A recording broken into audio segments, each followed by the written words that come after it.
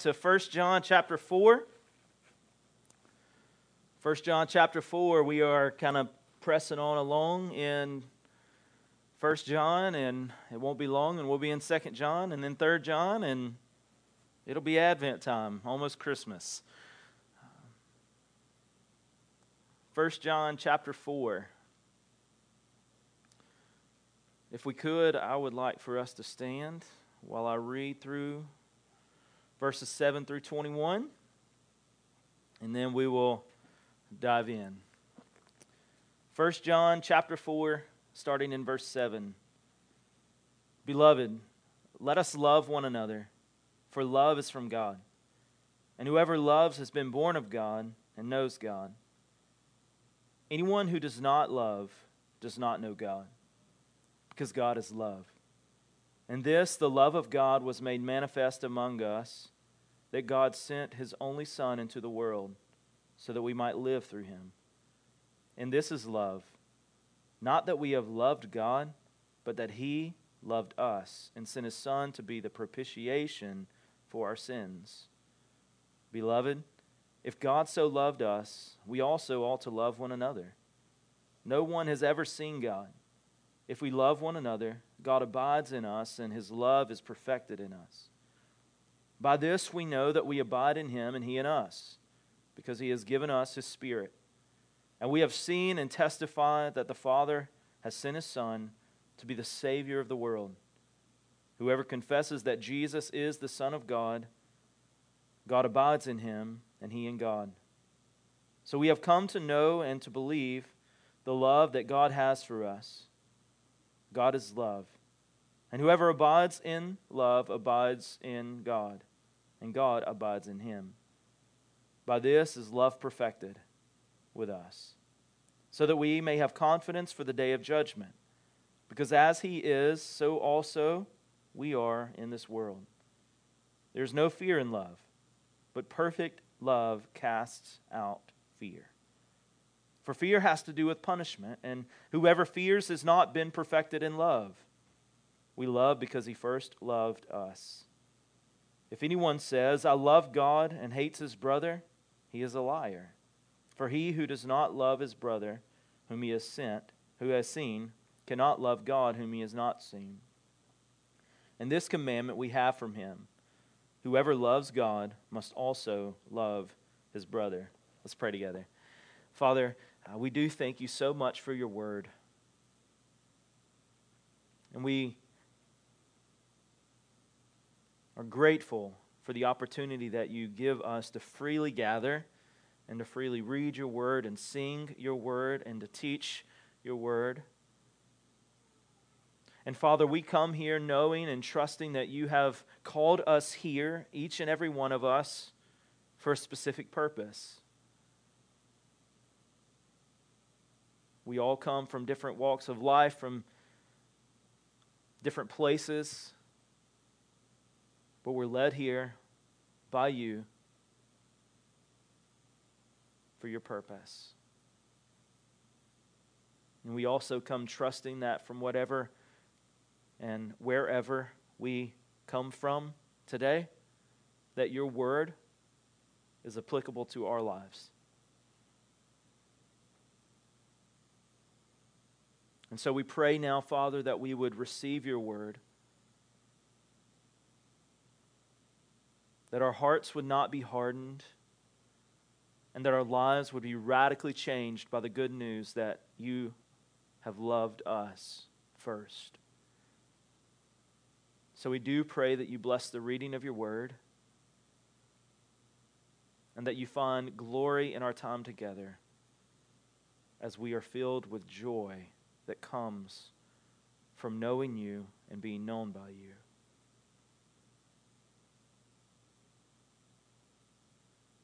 We ask that Your word would act as a sandpaper for us this morning, that it would refine us, that it would rub against us to sand off the faults and the failures, and that we would see Christ as glorious. That we would find rest and confidence and assurance in knowing that love comes from you and that you are love. That we would be reminded of the love we had at first. That we would be brought face to face with the truth that you love us more than we could ever think or imagine. And that our lives would then become a reflection of your glory and your love to the world.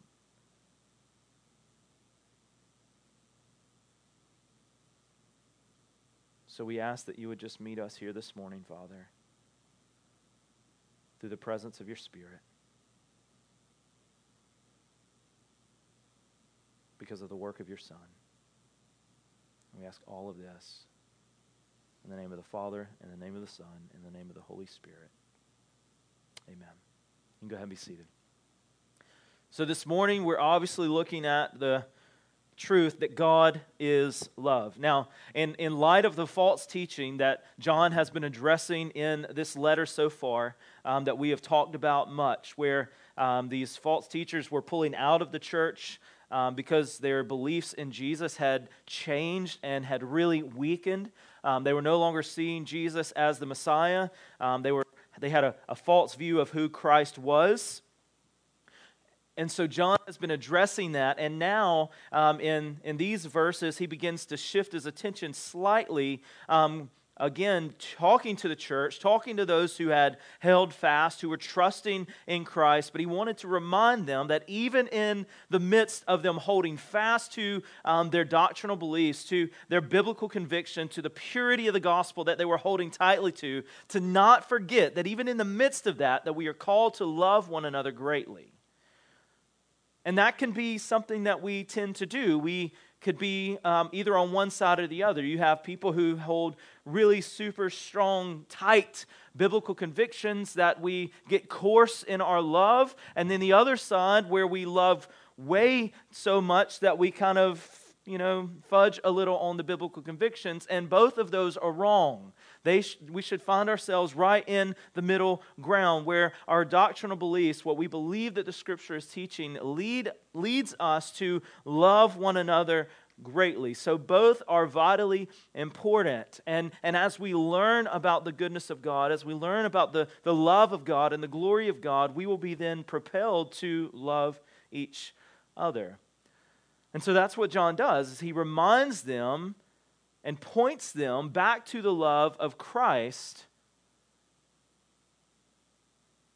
so that we could then be reminded to love others. See, because once we, as Christians, are reminded of the love of God in Christ that was put on display for us when Christ gave his life, then we're motivated to abide in him and to love others. And it becomes delight for us to do that. It's not a duty. We don't love because we have to love. We don't love because it's a box that we have to check. We love because God has loved us. We want to love. We are driven by love at that point. And as we've said over the last several weeks, sometimes that love is hard. Sometimes it's love not by the world's definition or standard of love, but it's a love that sometimes leads to rejection and it leads to some hurt. But it is refining us. And the main idea of where we will be today is this, that God is love, and that those who confess Jesus as both Lord and Savior will live as a reflection of his love. We start in verse 7 with the very first point that we see, and that is love is from God. Again, verses 7 through 12, Beloved, let us love one another, for love is from God. And whoever loves has been born of God and knows God. Anyone who does not love does not know God, because God is love. In this, the love of God was made manifest among us, that God sent his only Son into the world so that we might live through him. In this is love, not that we have loved God, but that he loved us and sent his Son to be the propitiation for our sins. Beloved, if God so loved us, we also ought to love one another. No one has ever seen God. If we love one another, God abides in us, and his love is perfected in us. So God is love. That is, that he is the very definition of love. He is the ultimate standard of love. He is the precise measure of love. Not the world standards, not what we see in movies or read in books. This is the love of God. It is the epitome of love. It is, again, the very definition and the ultimate standard of love. And love began with him. If we are to know anything of love, we have to look to God. And as he is writing this, he is revealing to them that our love for others reveals that we both know God and have been born of him, or born by God. That is, that we have been bought with a price. We have been purchased by the blood of Christ, that God has loved us, and therefore our love shows that we know him. Because how can anyone see the love of God and accept the love of God and not love in return? Love is not optional. It's not if we feel like it, then we will. No, if God loves us, then we are to love others, and we will, because we have understood how much God has loved us. How do we know? Because the cross is the ultimate display of God's love for his people. That's what he says in verse 10. And this is love. Not that we have loved God, but that he loved us and sent his Son to be the propitiation for our sins. And there's so much here that we could unpack. God loved us first.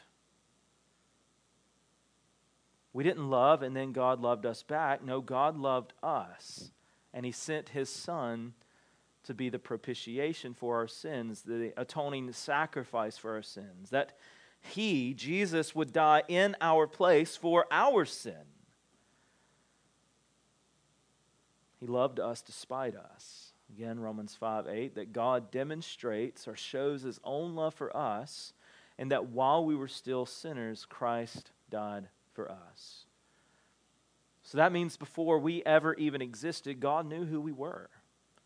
He knew what our heart would be. He knew where our hearts would be. He knew the sin that we would harbor.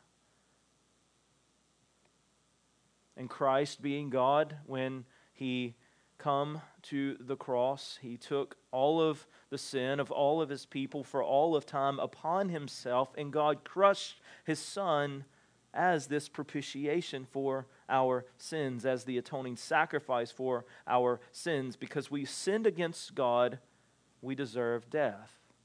We deserve to be separated from God. But God, in his love and his graciousness towards us, provide a sacrifice. See, the penalty of sin is death. So because of our sin, which is for all of us, for all of sin and fallen short of the glory of God, then the purchase for redemption from that sin could only come from a perfect sacrifice. I can't pay for my own sin if I'm marred and if I'm broken. But Christ in love comes as the perfect God-man, and he gives his life as a ransom for many. And he did so knowing your sin and mine. That word propitiation is an odd word for most of us, but it's quite possibly one of the most beautiful words in Scripture. That God would love us enough to send his Son to die in our place for our sins. We could spend years unpacking just even that one verse. It reminds us of another, John 3:16. For God so loved the world that he sent his one and only Son, that whoever would believe in him would not perish but have everlasting life. And as difficult as it is, if we would try to wrap our mind around that truth, that the Creator of all things, holy and righteous and majestic, arrayed in all of His glory, would love broken, sinful people enough to sacrifice His Son for us, should completely floor us. That alone should just crush us. You think about that, especially if you're a parent. Could you imagine sacrificing your child for the good of others? Especially the good of others who really weren't deserving of it. And that's exactly what God did. He gave His Son to save us. And it's that love, the love of Jesus then, that motivates our love for others. So we love sacrificially because He has loved us sacrificially. And this word that we see at the beginning of verse 11, that we see also in verse 7, but over and over and over again in 1st, 2nd, and 3rd John, beloved. He's turned His attention to these people He loves so much. And again, like a fatherly affection or a pastoral plea, He is exhorting the church. He's building them up. And He's simply reminding them, if God in Jesus has loved us so graciously and so selflessly, then how are we not to love others? How can we not love others? And that's really the gist of a lot of what's taking place here. If we say that we love God, but there's no love in our life, then do we truly know God? The answer is simply no. Because we can't look at the cross of Christ. We can't reflect on the glories of Christ and not love in return. Because if we understand how greatly God has loved us in Jesus, then our lives will be radically changed. We can't continue to live how we want to live. So Christians must always reflect the love of God. We reflect it in the way we love others. And again, it's God's love towards us and our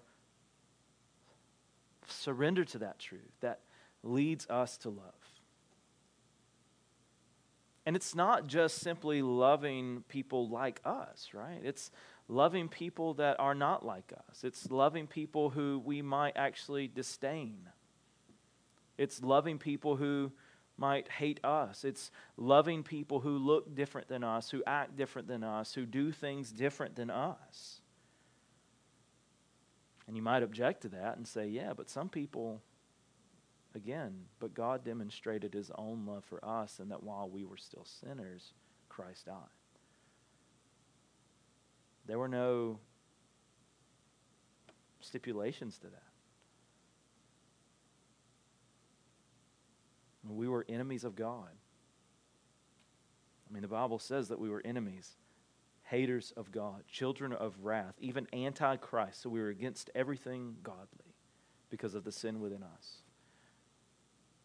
And God demonstrates His own love for us, and that while we were there, in the depths of our wretchedness, God loved us. And so our understanding of God's love for us should lead us to love others, and it should lead us to worship.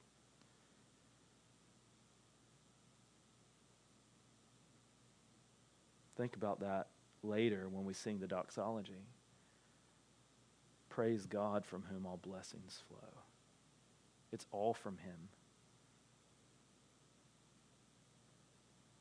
I want you to hear a reminder that I read in a commentary as I was studying this week about the love of God. He loved us first. He loved those who hated Him. He loved those who were different than He. His love accomplished what we what was best for us, even though it wasn't what we wanted at the time. His love continued when it wasn't convenient. His love perseveres even though we wrong and offend him. And he loved at extreme cost. Just think about that for a minute. The very first one, he loved us first. I mean, if we look at ourselves and our lives, how many times have we been guilty of saying, well, I'm not going to love that person. They don't even respect me. They're not going to show me anything. Well, we did nothing for God, and he loved us first. He loved those who hated him. Again, we just said, we are haters of God, enemies of God, children of wrath, antichrist, and God loved us. Even on the cross, as he was being beaten and scorned and despised, he loved. He loved those who were different than him. He was perfect in righteousness. He was hated because of who he was, and he loved. His love accomplished what was best for us, even though it wasn't what we wanted at the time. God knows more about what we need than we could ever imagine, that we could ever think. He is all-knowing. He is sovereign above all things. And so even when we see things happen in our life and we want to question the goodness of God or the working and sovereignty of God, God knows exactly what he's doing. And it may take a year, it may take 2, it may take a lifetime before we can look back and truly see how good God has been in guiding our steps and directing our paths. His love continued when it was inconvenient. When it was convenient. It wasn't convenient. I know that hits me extremely difficult. That hits hard. How many times I've just avoided things because it was inconvenient at the time. God's love is unchanging. There are no stipulations. He never stops. He continues to pursue us. Which goes exactly to the next one. His love perseveres even though we wrong and offend him. How many times have we built a wall between us and someone else because they've done something to offend us? Or they disagree with us, or they don't see things quite the way we do, or maybe they do something to hurt us, but God's love persevered even though we constantly do him wrong. And he loved us at extreme cost. He gave us his Son. So love is from God. He is the very definition. He is the ultimate standard. He is the precise measure of love. And as John is writing, he goes into this next little section of verses to really kind of give some evidences of salvation. So are we truly saved? And we live in a culture, society where so many claim to know Christ, but do their lives show and reveal that fruit? Verse 13, he says, by this we know that we abide in him and he in us, because he has given us of his Spirit. Those who truly trust Christ receive the Holy Spirit. It's not you receive Christ and then you receive the Spirit at some other time later when you achieve some level of righteousness. That's not the case at all. A gift of God to those who trust him is his Spirit to live within us, to guide us, to help us in our journey in following him. In other words, our God-honoring love for others is evidence that the Holy Spirit is living within us and is confirmation of our conversion. If we see people loving in a way that makes not a lot of sense, it's good evidence that they truly have trusted the Lord. The Holy Spirit lives within all who trust in Christ. That means the Spirit of Christ, the Spirit of God is living within you if you have confessed that Jesus is Lord. and you have believed in your heart that God has raised him from the dead, that he has done all of that to save you from your sin. And he goes on in verse 14 and 15, he says, and we have seen and testified that the Father has sent his Son to be the Savior of the world. Whoever confesses that Jesus is the Son of God, God abides in him and he in God. So another evidence that someone is truly a Christian, has truly received salvation, is they confess Jesus as both Lord and Savior. And remember, our view of Jesus is the hinge on which everything else swings. If we miss the right view of Jesus, then we miss it, period.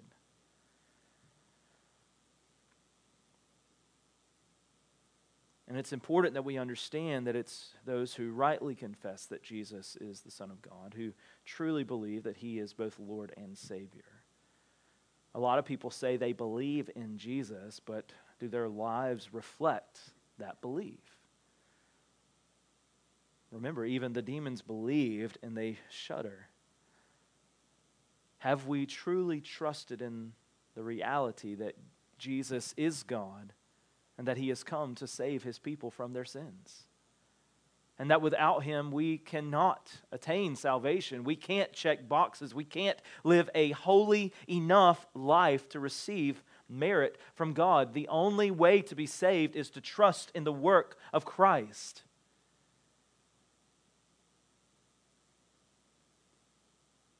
So it's more than simple belief, it's surrender. Being a Christian isn't easy believism. It's about discipleship. It's about following Christ. Doing the things he would have us to do. And doing those things with the help of the Holy Spirit who is living within us. That we would walk every day by his grace and for his glory. That we would receive joy in serving him. See, because God is love, and because he has actually loved us to death, we should abide in him.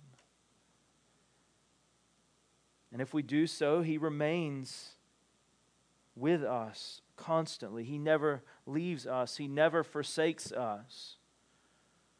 One of the beauties of salvation is that when we truly trust in Christ and we call on God to save us, then we are saved for the rest of our lives. We can't lose that salvation. We can't give that salvation up because it was never ours, that was earned. It was a free gift given by God through the death and work of his Son. So if we're rightly confessing Jesus and the Holy Spirit is living within us, then we will truly remain in his love. That is, we will continue to believe the truth that God loves us. And the reason he's saying that to these particular people is because a lot of them who claim to be in their circle left and believed a false view of Christ. And so he's giving them a little confidence and assurance to continue to remember the truth that you're holding tightly to. It's right. It's good. And the true Christian continues to believe that God is love, and they continue to hold fast to the truth that God loves us. And they also continue living out that love for others as well. Again, without stipulation. Without a hope of receiving something in return. It's unconditional.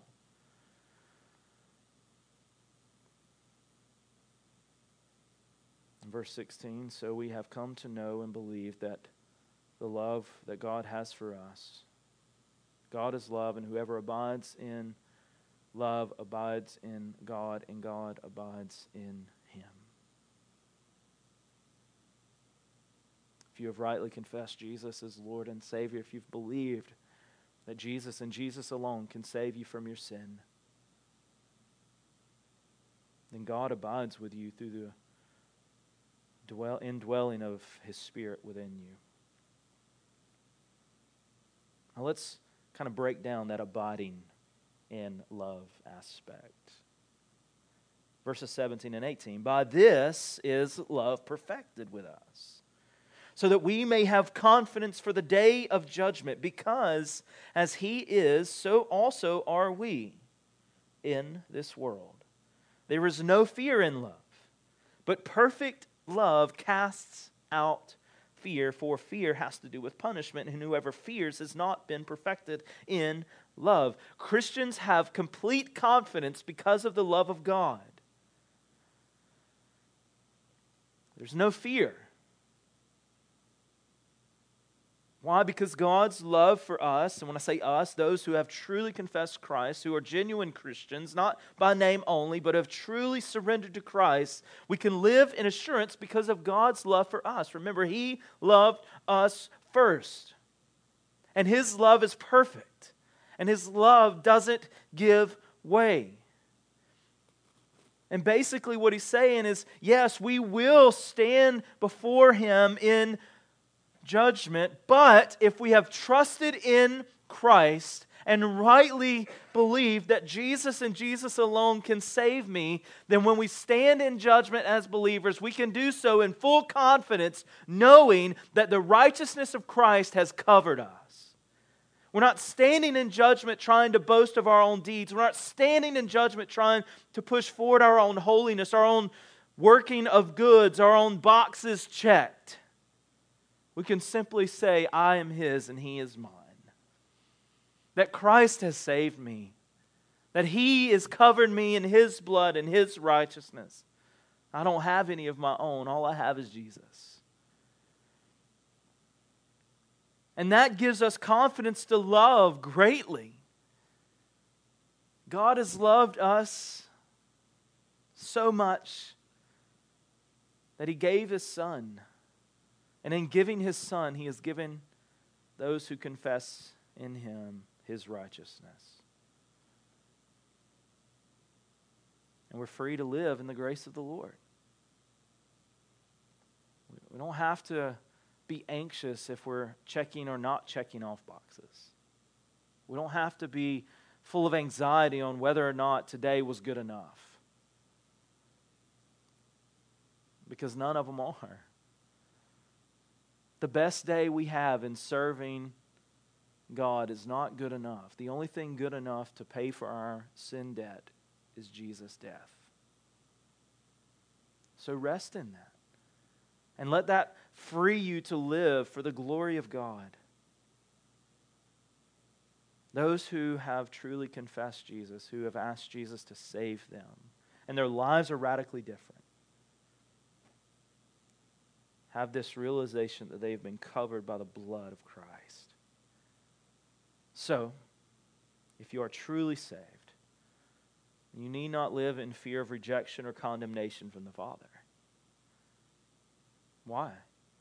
Because you have been bought with a price, the price of a perfect and righteous, holy God in Jesus the Son. And Jesus' sacrifice is the only pure and perfect sacrifice that was available. And it's the only one needed. And God is not going to reject Himself because God is good. And God is the very definition of love. And so if we're covered by the grace and the work of Christ, then we can stand without standing in rejection or condemnation. Now, does that mean we're going to be perfect? Absolutely not. We're still going to fail. But that's one of the beauties of being covered with the righteousness of Christ. That it's not my own, it's His. But the flip side of that is that doesn't mean we just go on living our life any way we so choose and think that it's okay. Because if that's our mindset and if that's how we are living, then we haven't truly confessed Jesus as the Christ. Because again, to understand God's love for us leads to a radically different life. Remember, even though we call this series Basic Christianity, what that actually means is radical Christianity. Because basic Christianity is radical. It's different from anything that we know. It's different from anything that we can understand, and it's far different from anything that the world will see and understand as well. Look at verse 19 and following. We love because he first loved us. If anyone says, I love God, and hates his brother, he is a liar. For he who does not love his brother whom he has seen cannot love God whom he has not seen. And this commandment we have from him: whoever loves God must also love his brother. Christians are commanded to love because God is love. Commanded. Now, the thing about that command is it's not optional. And while none of us like to be commanded to do anything, and everything within us wants to object to a command, the command to love because God has loved us is radically different if we understand that God has loved us. And it no longer becomes a duty to love. It's a delight to love. We find joy in loving. We find fulfillment and purpose in loving because we know that God has loved us. And the thrust of that command for us to love is completely rooted in the promise that He loved us first. And because He loved us first, we no longer try to earn His love. Why? Because it's already been given. And our gratitude towards Him and towards His grace and towards His love for us is simply delightful obedience. So then, we must be ever reminding ourselves of His love through the reading of the Bible, through gathering with church for worship, and reflecting on His goodness towards us. Now, you might hear that and say, yeah, well, those are boxes. I'm checking off boxes. You just told me I don't have to check off boxes. These things, if we have truly experienced the love of God and surrendered to Christ, they're no longer boxes. This is just part of our life. This is really a central part of our life. We should be hungry for the Word of God. I told you a few weeks ago a quote I read from Spurgeon, and it says that there's enough dust on many of our Bibles to write the word damnation across the front of it. We're not hungering after the Word of God.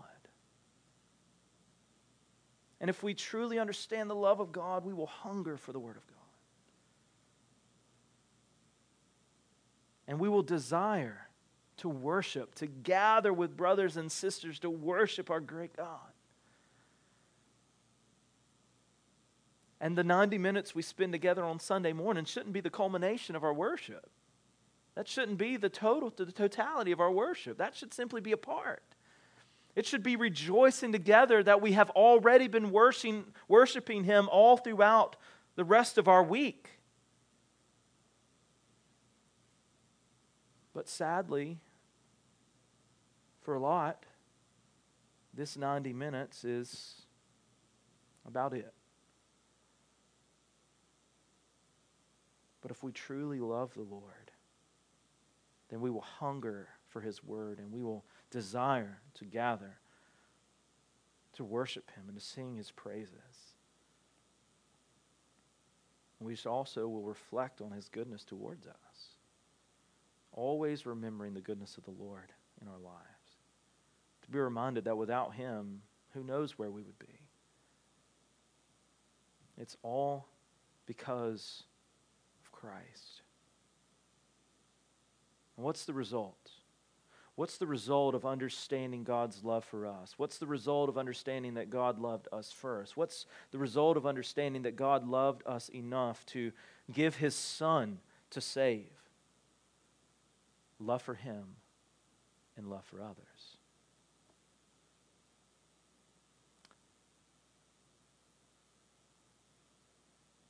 Anybody remember DC Talk? I heard some like slight chuckles, like embarrassing chuckles, like I don't know if I need to admit that or not. But they had a song a long time ago called Love is a Verb. It's true. Love is action. We don't say we love God and do nothing with it.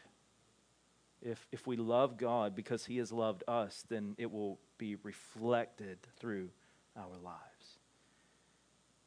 God has loved us in Jesus in a way that completely contradicts human reason. You want to know why many of the most staunch atheists in our society are brilliant? Because they are brilliant people. They get so caught up in the thinking and the human aspect of reason that they can't comprehend the miraculous work of God and the miraculous love of God through Jesus. It contradicts everything we should believe. It contradicts everything we should understand. It contradicts everything we should be able to reason. And it does so because we don't understand what true love is. True love is sacrificial. True love gives. True love lays ourselves down for the good of others. True love is found in God, who again loved us first, and He loved us through the sacrifice of His Son Jesus. And if God loved us enough to die on our behalf, regardless of what you've done or will do, why wouldn't you want to trust Him as Savior? What's the holdup? Because I can assure you, you've never been loved like God loves you. You never will be loved like God loves you. Why not trust Him? And maybe you're saying, but there's just so much crap in my life. There's so much sin in my life. I don't know that God could truly love me. I heard a quote a long time ago. So there's more grace in Christ than sin in us. So you think about the most grotesque sin in your life, the most wretched thing about yourself. God's grace is greater.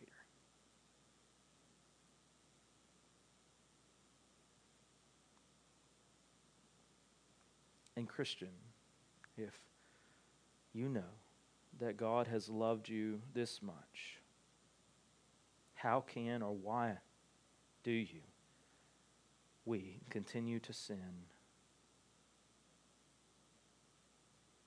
so easily, so wantingly? How do we live so lax as people of God?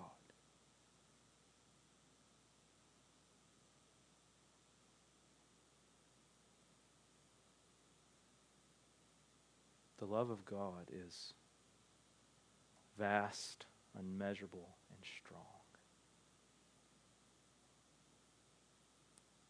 So let us rest in the love of God and live wholeheartedly by His grace and for His glory. Let's pray. Our Father,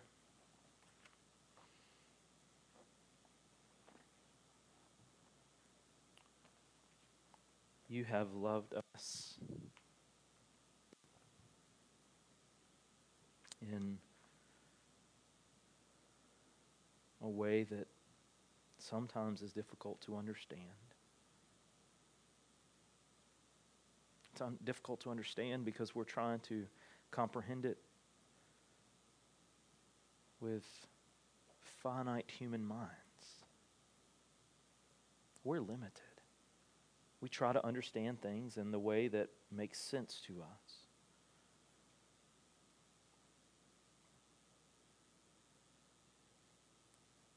Your love is greater than anything we could ever think or imagine.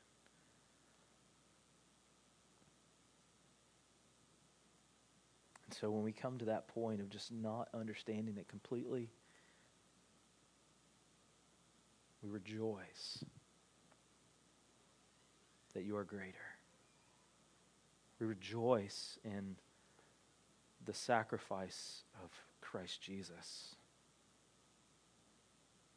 who you sent as a propitiation, an atoning sacrifice for our sins. And what freedom and joy we have as your people to know that it's not what we say, it's not what we do that is going to determine whether or not we make it to heaven. It's whether or not we trust in the work of Christ. He is our only hope for salvation. And thanks be to God that you loved us that much. So may we rejoice in your love and find rest in your love. And for those of us who are here that may be realizing that maybe I truly haven't ever surrendered my life to Christ for salvation, God, I pray that you encourage their hearts to find rest in you today. To say that I'm tired of trying to do it my own way. I need you, Lord Jesus. So, Father, thank you for loving us. And may we rest in the assurance of knowing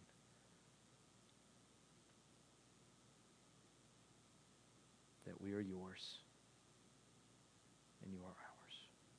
In Christ's name we pray. Amen.